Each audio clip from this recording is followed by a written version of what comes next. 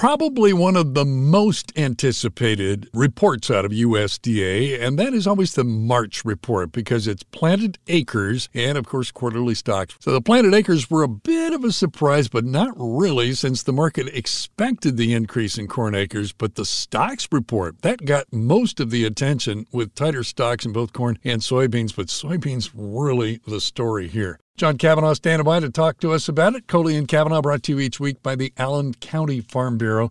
And the Farm Bureau, both locally as well as in D.C., and a lot of the local folks are going to D.C. because this fight against WOTUS has really heated up. And, of course, they're fighting for improvements in the new Farm Bill. And I just got a note this week that it looks like that might not get done by the deadline coming up this fall. None of that is possible without your support. So support your local Farm Bureau online at itpaystobeamember.org. Well, John, let's review the numbers first because, it wasn't like there were a lot of big surprises when it came to the prospective planting report. I mean, it was pretty close, give or take a little bit, but let's go over those. Start with corn. Corn was not much of a surprise at all, but was slightly on the friendly side when it comes to stocks because the average guess for the stocks was 7.47 billion, and it came in at 7.4 billion. Specifically, it was 69 million lower than had been expected.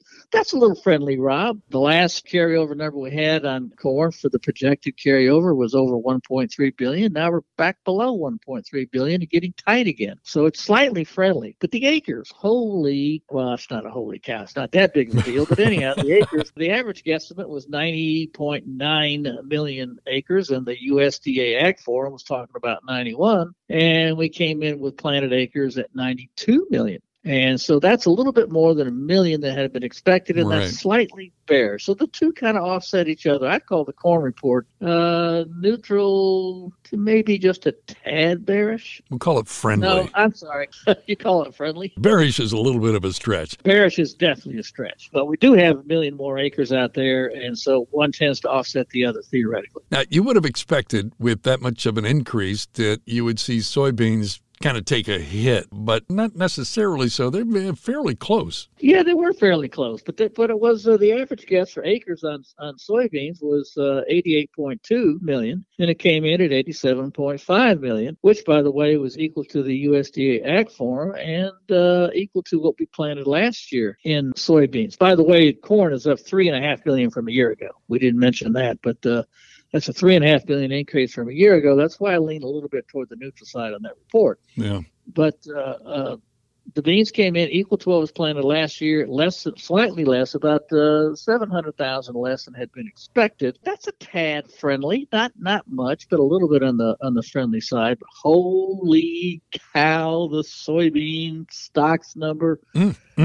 I don't know if I'd call it a shocker, Rob, but it was definitely a big surprise. Yeah. Average guess for the stocks was 1.74 billion. It came in at 1.685 billion. That's 57 million below the average guess, which is a big variation for soybeans. And in fact, Rob, if you just take the carryover, the last carryover projection was 210 million. Take 57 off that, which is not the way it's going to be done by the government, but if you just took 57 million off that, holy cow, we've got our carryover on soybeans somewhere in the vicinity of 150 million for this year. Rob, that's extremely tight on soybeans. And at the bottom line is we have no room for error on soybeans this year. We need to pick up some more acres if we can, and we certainly need a trend line yield or better. Oh, we're back into serious trouble on soybeans again.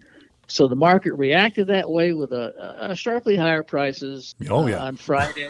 Therefore, the bean number was decidedly bullish. Explain this for us, because that's not a number that you typically make a big mistake on. No, it's not. I'm going to point out a little statistic here, which is very fascinating. The difference between the estimated soybean stocks and the actual stocks reported today was the greatest variation on the soybean stocks, the estimated number versus the actual number, since 1995. Whoa. 28 years. Wow. Holy cow, I didn't realize that, but that's startling. Now, the reason why that's kind of startling is because usually when you get a surprise in stocks numbers, it usually comes from corn, not soybeans, because soybeans, first of all, you don't have as many soybeans to count. That's the way to look at it, so less chance for error. But because theoretically there should be very little error in the soybeans because we have good numbers on what demand is. We have a crop produced. produced. We know what that is. We know what the carry-in is. That's the total supply. And we get weekly numbers on exports and weekly numbers on crush. That's all the demand there is for soybeans, right? With a few little exceptions there, but that's it. So therefore, the number should be theoretically right on. And this is a very substantial variation. There's only one thing it could be. The government, I shouldn't say there's only one thing, but the most likely assumption is that the government must have overestimated the soybean crop this past year. That's the only thing that makes sense. Well, there aren't a whole lot of other numbers in that math equation, so you're right. So we'll take a quick break and be right back with more here on Midwest Ag. Podcasts by Federated Media.